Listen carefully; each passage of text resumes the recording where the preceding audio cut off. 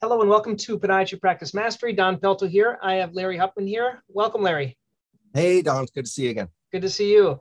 So you have kind of an interesting practice. I know we've met years ago, and you primarily do an orthotic practice and really no surgery, and you do it very well. And so I want to kind of pick your brain because of a lot of us, we're not in that privileged position where we're doing a ton of orthotics. I've started to track my numbers, and I think maybe I did 18, then 20, then per month type of thing. And you're probably upwards of how many do you do per month, just so people can I get don't know. I mean, it varies, but I would guess we're 60, probably 50, 60 pair a month. But I do a lot more prefabs than I do custom. Okay, well, let's get into it. So tell all right. me, let's say you're talking to someone that's just maybe 3 or 4 years out of residency. They're in practice. They're trying to make ends meet, deciding, which one do I carry in my office? How do you switch them to custom? How does that work? So, okay, let me just start with, I'll just give you the spiel I give patients. And let's just take this as plantar fasciitis. So I've got my chart, shows the plantar fascia, and I talk actually about what first thing we need to do. So regardless of whether it's plantar fasciitis or plantar fasciosis, which I've already gone over with them to some extent, the first thing we need to do is get load off this tissue. And there's actually some really interesting studies. And these are actually studies from Ezra Cogler back in the late 90s. And this is kind of what I tell the patients is they've shown that in these studies, so they took cadaver legs and they loaded them down and they put a strain gauge within the plantar fascia. And what they found is if you get an orthotic that conforms very close to the arch of the foot, then that is going to be the most effective device to take tension off your plantar fascia. So you have two options here. You can either get a prefabricated orthotic, and I can guide you to the best ones for your foot type. And not everyone is going to work for you. The one that works for you may not work for me. Or I can make you a custom orthotic. The advantage of the prefabs, they're less expensive. You can be in them right away. There are some good ones on the market. The downside is they're not going to conform as well to your arch as a custom orthotic. They're not going to last as long. A prefab will probably last you a year. A custom orthotic may probably last you closer to a decade. And they're not covered by insurance. The second option is I can make you a custom orthotic. And the advantage of those, I can get perfect airtight contour to your arch. They're going to take more tension off the plantar fascia. They last a lot longer, and they're sometimes covered by insurance. Downside, sometimes not covered by insurance. And though they last 10 times longer than a prefab, they cost 10 times more. So where your prefab is going to cost you maybe $50, custom's going to run you closer to about $500. There's no right, there's no wrong. It's just a matter of getting the tension off of your fascia.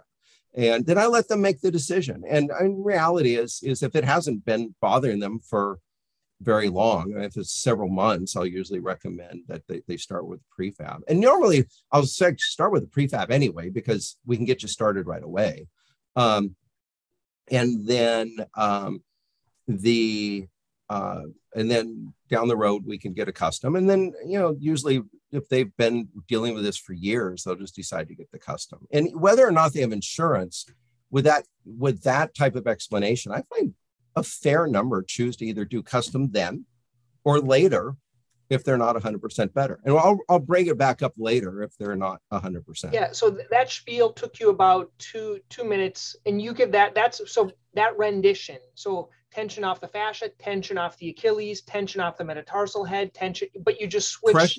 Pressure off the metatarsal heads, right? If it's metatarsalgia or capsulitis. If it's hallux limitus or bunions, it's compression in the first MPJ. So I give them, a brief explanation of functional hallux limitus and, I just using the skeleton. Those or their foot actually is a really good example. You just load that first ray and show them is that I've got to bring this metatarsal down where the toe works like this now instead of up here where it doesn't move at all. And again, same thing, the advantages and disadvantages, and let them make that choice. And then down the road, if they find that they're 100% without the or with the prefab, don't worry about it. If they're not 100%, then I can offer them, I can either modify the prefab or we'll move on to a custom orthotic.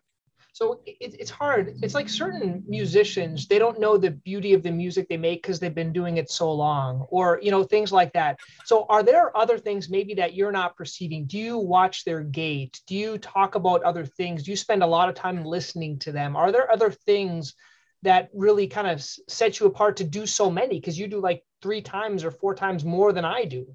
Well, like refers like, right? I mean, my practice, I don't do wound care. I don't schneid.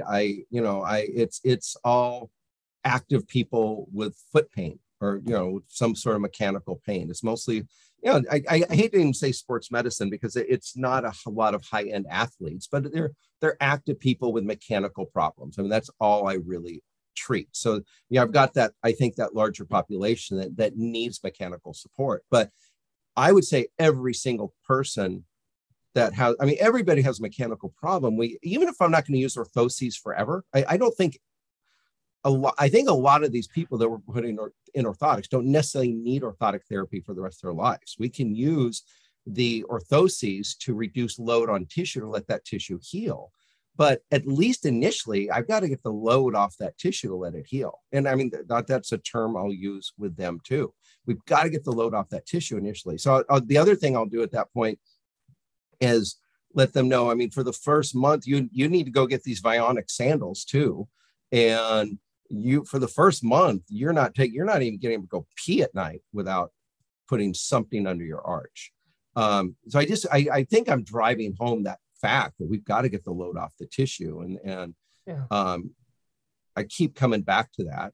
And then as far as their exam goes, I mean, I watch them walk because they expect it. I don't know how much most of us really get out of our gait exam. It's more of a show, isn't it, Larry? It very much is. And I mean, there's one primary test I'm looking at, and that is the supination resistance test, which was first described by Don Green and Kevin Kirby back in, I think, De Valentine's book back in pediatrics back in early 90s. And are you familiar with it?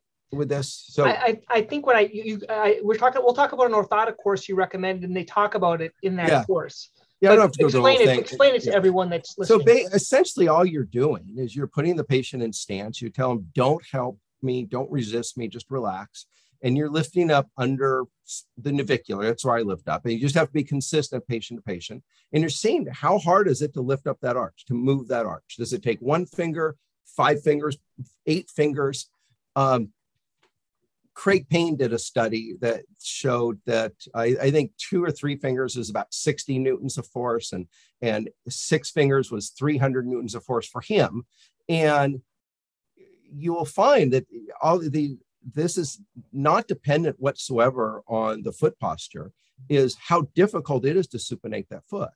Well, if it's difficult for me to supinate the foot, it's going to be difficult for the structures that have to supinate the foot. I mean, those are the posterior tib, the plantar fascia plays a role, the soleus, the glutes. I mean, all these structures are going to be under greater stress if they have to work harder to supinate the foot. So, and you'll find if you do this, there's almost no relationship. There was a study by Ian Griffiths in the UK back in early 2000s that showed there's no relationship at all really between foot posture and how difficult it is to do the supination resistance test. It's mostly dependent on the subtalar joint axis location. And weight plays some role, but not a huge role. It's like 12% of it was due to weight.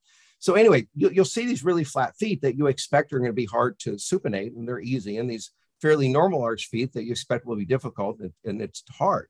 Or you expect to be easy and it's difficult to do it. So that's really where I kind of look at where do I need a custom versus a prefab? And is this person likely to do okay just with a prefab? Because my overall philosophy, and I tell the patient this too, is that do the least expensive thing that's going to be 100% of your relief. If it's a prefab, go with it. If it's not, we'll move on from there. And the other thing I'll bring up then is if their supination resistance is really tough, I'll explain to them, I can't get deep enough around your heel to apply a force medial, and I don't tell them this part, to apply a force medial to the subtalar joint axis with a prefabricated orthotic. There are no prefabs with really deep heel cups. I need to go deeper on your heel, but I'm showing them, I'm pressing on their heel, showing how I need to apply force to that thing. So I'm really just trying to get force as far medial to the subtalar joint axis as I possibly can. Mm-hmm. So, and that's another, that's my other explanation, is that this is why you might do better. You would do better with a custom orthotic. I can go deeper around your heel, so I can put that force. If it's a lateral instability, I can go deeper laterally for the same reason. I can apply a lateral heel skive to that on that orthotic. Now, let's talk a little bit about, in terms of the making of orthotics. I know I tend to do a very traditional orthotic for, I'd say, the 80-20 rule. So 80% of my patients, the orthotic is pretty similar. Are you doing bells and whistles for every single one, or are they? Almost 100% of what I do is based on the tissue stress theory. I mean, what tissue is under stress? And this was first described by McPoyle, Tom McPoyle, a physical therapist, PhD, back in the 90s. And this is used throughout the body. I mean, podiatry's kind of had its own language for biomechanics to some extent. We're trying to move more toward what everybody else is using. So tissue stress just says, identify the tissue under stress and do something to take stress off that tissue. So if it's the posterior tibialis, then I want to grab that arch. I mean, how do I take tension off the posterior tip? I'm going to grab the arch. I'm going to go deep around the heel. I'm going to use some sort of varus wedging effect to put more surface area or more force medial to the subtalar joint axis. That might be a medial heel skive. It could be an inversion of the positive. It could be a Blake inverted. It doesn't matter which of those it is. It's just, I need to do something to put that force over there. And I'll do a deeper heel cup. I might do a 24 millimeter heel cup on the medial side and 18 lateral on that situation, just for shoe fit. But if it's ankle sprains, if there's lateral ankle instability, or if it's peroneal tendonitis, let's say it's peroneus brevis, I'm going to do just the opposite. I don't want that device to grab that arch very tight. I want to lower. I want them to be able to pronate. I'm going to do a deeper heel cup laterally. I'm going to do a lateral heel skive. If it's the fascia, I just want to take tension off of it. And there's two studies that really focus there. One is that first Cogler study I told you about with really close arch contour. But Cogler did a really interesting study also that showed that valgus forefoot wedging quite dramatically decreases tension on the plantar fascia. And so I'll incorporate that. And as you know, I'm a medical director for an orthotic lab, and we actually have a list on our prescription form of pathology-specific orthotics, right? Yep. So, and all we do is we update it as the literature changes, but we keep that, we look at what is currently the best way to try and get stress off whatever tissue there is. So for the most part, I'm looking, if it's posterior tibial tendon dysfunction, I'm going to probably do that same prescription, pretty similar on anybody with that problem. Although, if their supination resistance is really tough, I might do a 6 millimeter heel skive. If it's not so tough, I might do a 2 millimeter heel skive. That's great. Larry, in terms of when you see patients, and I kind of deal with this, when do you do it in your course? Like plantar fasciitis pain 8, 9, or 10, do you offer it first, or do you get them calmed down first and then do the orthotic? Same thing with Achilles tendonitis. Do you offer it first visit? Do you wait till they feel a little bit better? There's not much evidence that Achilles responds very well to orthotic therapy. I think if it does, and this I'm quoting Craig Payne on this one, so this isn't mine, but if it does, in those patients where, if you look at the literature, orthotics don't really play a great role in Achilles tendinopathy. But I think all of us who do orthotics know some people do respond. And it's probably those people with a higher supination resistance, because you can use that orthotic to decrease the tension on the soleus. So in that situation, they may help. And now I almost always get them in some sort of orthotic, because heel lifts have level 1 evidence that they are effective. So, and if you put a heel lift in without the orthotic, you run the risk of actually pronating the foot at the mid-tarsal joint. So if I'm going to put a heel lift in, I always put in some sort of, at least a prefab in. So for Achilles, I'll use heel lifts always. And then the other two level 1 evidence for Achilles are Shockwave and eccentric strengthening. So it's those three for Achilles. And I can't remember what your question was. No, no, we were talking about in terms of when do you offer it for like metatarsalgia, peroneal? Do you offer it first line or do you try first line? And when I say orthotics, by the way, I'm prefab or custom. They have to get in some sort of orthotic right off the bat. I give them the advantages and disadvantages. They can decide if they want to do prefab or custom. Often they'll do both because they want something right away, and they'll want the custom ones for long term. But yeah, I mean, if it's metatarsalgia, if it's plantar fascia, if posterior tib, peroneal, well, not so much. Sometimes peroneal, you can usually just use a valgus wedge on an insole, on shoe insole if you need it. But if it's any of these conditions where I really need to reduce tension on the structure, and orthotics have been shown to be effective at that, they're always a first line treatment, whether it be prefab or custom. I think now, how do you deal? I know I struggle with this. When you talk about plantar fasciitis, there's like 500 treatment options for it. And how do you simplify it? Let's say patient comes in, first visit, and you make the diagnosis, you get x-ray, maybe an ultrasound, you make the diagnosis. What do you offer them the first visit without overwhelming them? I offer them always some sort of orthotic device, either prefab. I mean, I say we have to get the tension off of this thing. So we always do orthotics. We do something on shoes, and then also some sort of slipper, usually bionic slipper or sandal around the house. I don't carry them in the office, but it's just too much stuff, too much inventory. But they have to go to Amazon or something to get those. And then so that's number one. Sometimes we'll throw we'll show them how to tape if I need even more load off of there. My staff, I just mentioned that my staff will do that part. Okay. And then so that's part one. And then I said, well, let's look at see how thick this thing is, because I go over, if it's itis, I always go over the itis is probably the first month or so, but most studies show that the itis portion only lasts for a month or two, and then we get into degenerative, which is osis. And we always do, if it's been present for more than a couple months, I always do an ultrasound. And then we do the ultrasound. If it's thick, if it's more than 6, for example, I'll always talk about Shockwave. Perfect. And if it's, if it's right at 6, I'll say, you may do fine just getting the load off it. We can try that first. If it's 8, I don't think they do very well without Shockwave long term. So I get to that point. If they're late, because we schedule new patients at 30 minutes, and we're in downtown Seattle essentially, and traffic sucks. So if they are late, then I'm just gonna mention these items, and I've got a packet of info. It's actually a page from our website. Either send them to that page, or we printed out the dozen pages I have on heel pain on the website as a packet of info. And so you read over that. We'll get you back next time. I don't take x-rays on every heel pain patient anymore. I do a lot more ultrasound than I do x-rays. Wow, perfect. If I have time, I'll do the x-rays, but the ultrasound makes a huge difference on my treatment plan, where x-rays rarely make any difference, except if they have a spur.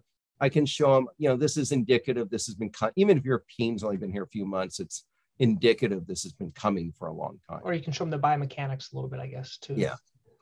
How about, let's say you get them better, get them the orthotics, they do the Shockwave, they're feeling better. Do you think there's a need to come back yearly to evaluate their orthotics? Do they come back when they need you, when they need a new pair? How do you follow up with them?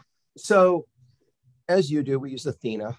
And I've actually stopped using. So we follow up usually by we do like to see people back at least every couple of years if they had orthotics, and we use Active Campaign. We just dump our patients from. I got frustrated with Athena's emails because they can't unsubscribe. I just moved over to Keep, just so you know. Okay, yeah, and so we just use Active Camp. We just dump. How do you? So teach me how you. I have to learn how to do this. So do you make a report once a month with all the new emails and you dump, or how do you do that? Well, I'd like to say it's once a month. It's probably once every 3 months. We just we do a report of all the new patients. Yep. And we dump those into our Athena database in ActiveCampaign. Cool. And so it's always updated that way. And so, I mean, we should probably do a little bit more often, but the people were in 2 months ago, they still remember our name. So I'm not that concerned about them. And then at least a few times a year, we just send out kind of a general email. It's usually some good health information. And at the end, we'll mention, hey, if you haven't had your orthotics up, checked in a couple of years, it's probably time to come in. I keep on my list of many, many things to do is a Athena, or not that, an ActiveCampaign drip campaign that would go out in, 6 weeks, 6 months, a year, and then probably annually from the date they pick up their orthotics. So that's the ultimate. I haven't done it yet. Yeah. As we finish up here, I'm going to talk about my thought, and I think this would be a good thing for an orthotic company to do. Maybe the one where you're at. But my thought, it's two things. One is the subscription. But the neat thing I was thinking, if you would have a subscription, let's say almost like care credit, right? So right now we have care credit. So instead of you get your orthotics because here it's cash pay. So $5.50, it averages up about $15 a month. And then every 3 years, they'd get a new pair, or they could cancel the subscription. You would finance it. So the doctor, we would get the $5.50 up front. The financing company would take all the risk. But the cool thing, the financing company, if it was filtered with ActiveCampaign, it could be a marketing company. So they could send out emails to everyone reminding them the importance of the orthotics. If you need any refurbishing, if you want a second pair. And so basically your orthotic company would then be a finance company and a marketing company. So anyway, that was my thought. No, it's a great idea. Again, it's always implementation, right? Or who's going to do it? It's a who, right. not how. Right. Yeah. So, Larry, I think we covered a lot. I think if anyone's listening and they're doing orthotics, they're doing less than 60 or 50 a pair, listen to this over and over and try to do something. Well, let me also give you, I'll send you a link to put in the show notes. Okay. 2 lectures we got on the, I'm the medical director of ProLab. So I've got 2, I think, we got a ton of webinars and lectures there, but there's 2 I would look at. One is how orthotics function. I think you just watch this. It's the modern take on, when I say modern take, I mean the latest literature on how do orthotics actually function. I mean, orthotics, for example, do not predictably change alignment. They don't function through kinetics or through kinematics. They function almost exclusively through kinetics. They change forces, not position. And understanding that, I think, plays a big role in being able to be confident in how you prescribe these things. So I'm going to simplify because you're very smart. And a lot of us, we're not as smart. So basically, what I used to always think is that when the heel was everted, my orthotic is going to invert the heel. That's not correct. It doesn't do that. Not predictably by any means. It applies forces, though, and that's what you're talking about. So, okay, you're going to send that one thing. Go on. So I'll send you a link for that lecture. It's like 40 minutes long, I think. And then the second one, which is almost more important, is a 20-minute talk on, there's some amazing education available online right now. And I mean, in 6 months, you can be the orthotic expert in your region. One particular course, we don't need to go over it right now, but I'll send you a link to a lecture we did on going through all the available resources online on making yourself an orthotic expert. That's awesome. And you can, I think in 6 months, you can easily be the expert in your area. That's great, Larry. And if they want to learn more about you or ProLab, just let us know. How would they do that? Yeah, prolaborthotics.com. My office website is footankle.com. Very good. Hey, thank you so much, buddy. Appreciate it. All right, Don. Always good to talk to you.